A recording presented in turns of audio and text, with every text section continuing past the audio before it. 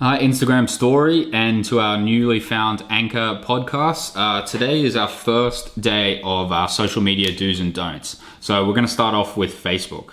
So if you're enjoying this on the Instagram highlights, let us know, or the Instagram story, let us know in the comments or send us a DM. Or if you're enjoying this on the podcast, also send us a comment or DM. We want to know which is more successful and which more of you would like. We'll do a survey in a couple of days.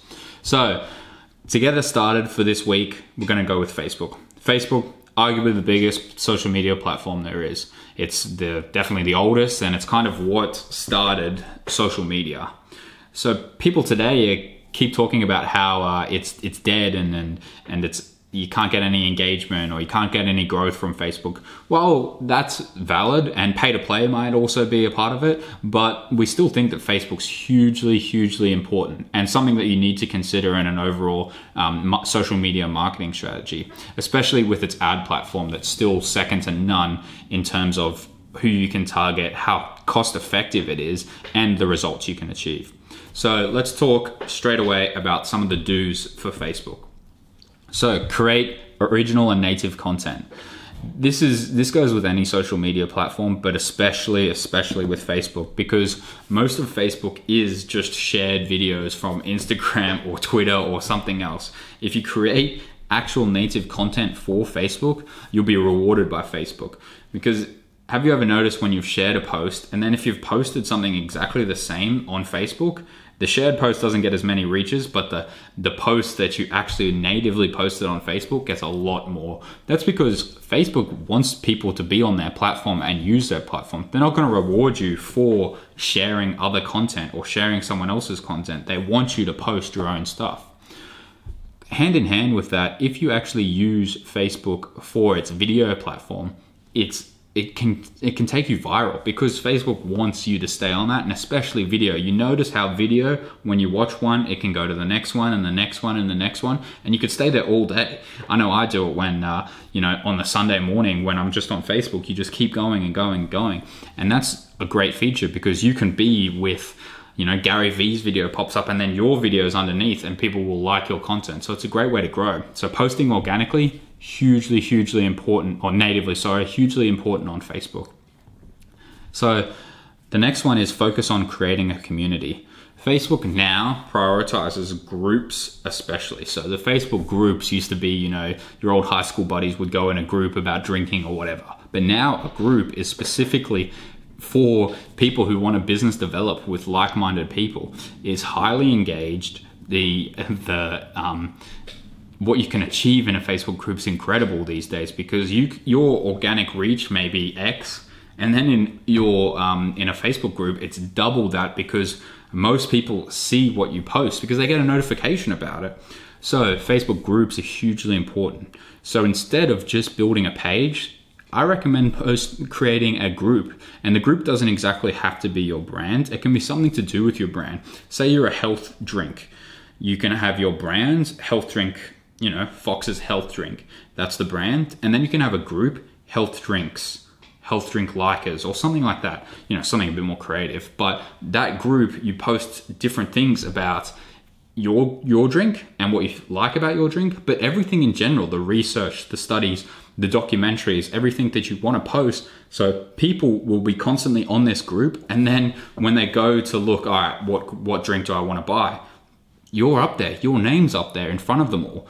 And you're creating a community, plus you're beating the Facebook algorithm because none of the posts on there go to the Facebook algorithm. It's only in the group. So, and you don't have to target anyone, pay anything. It's way more successful than creating a page and then posting to the wilderness.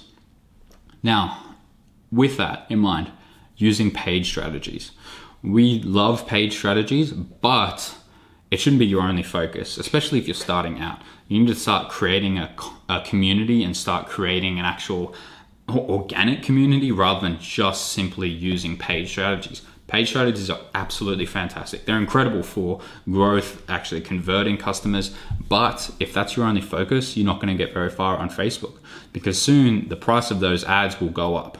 Now, we're living in the glory stages where it's not that expensive, but it will be very expensive very soon. So use paid strategy sparingly.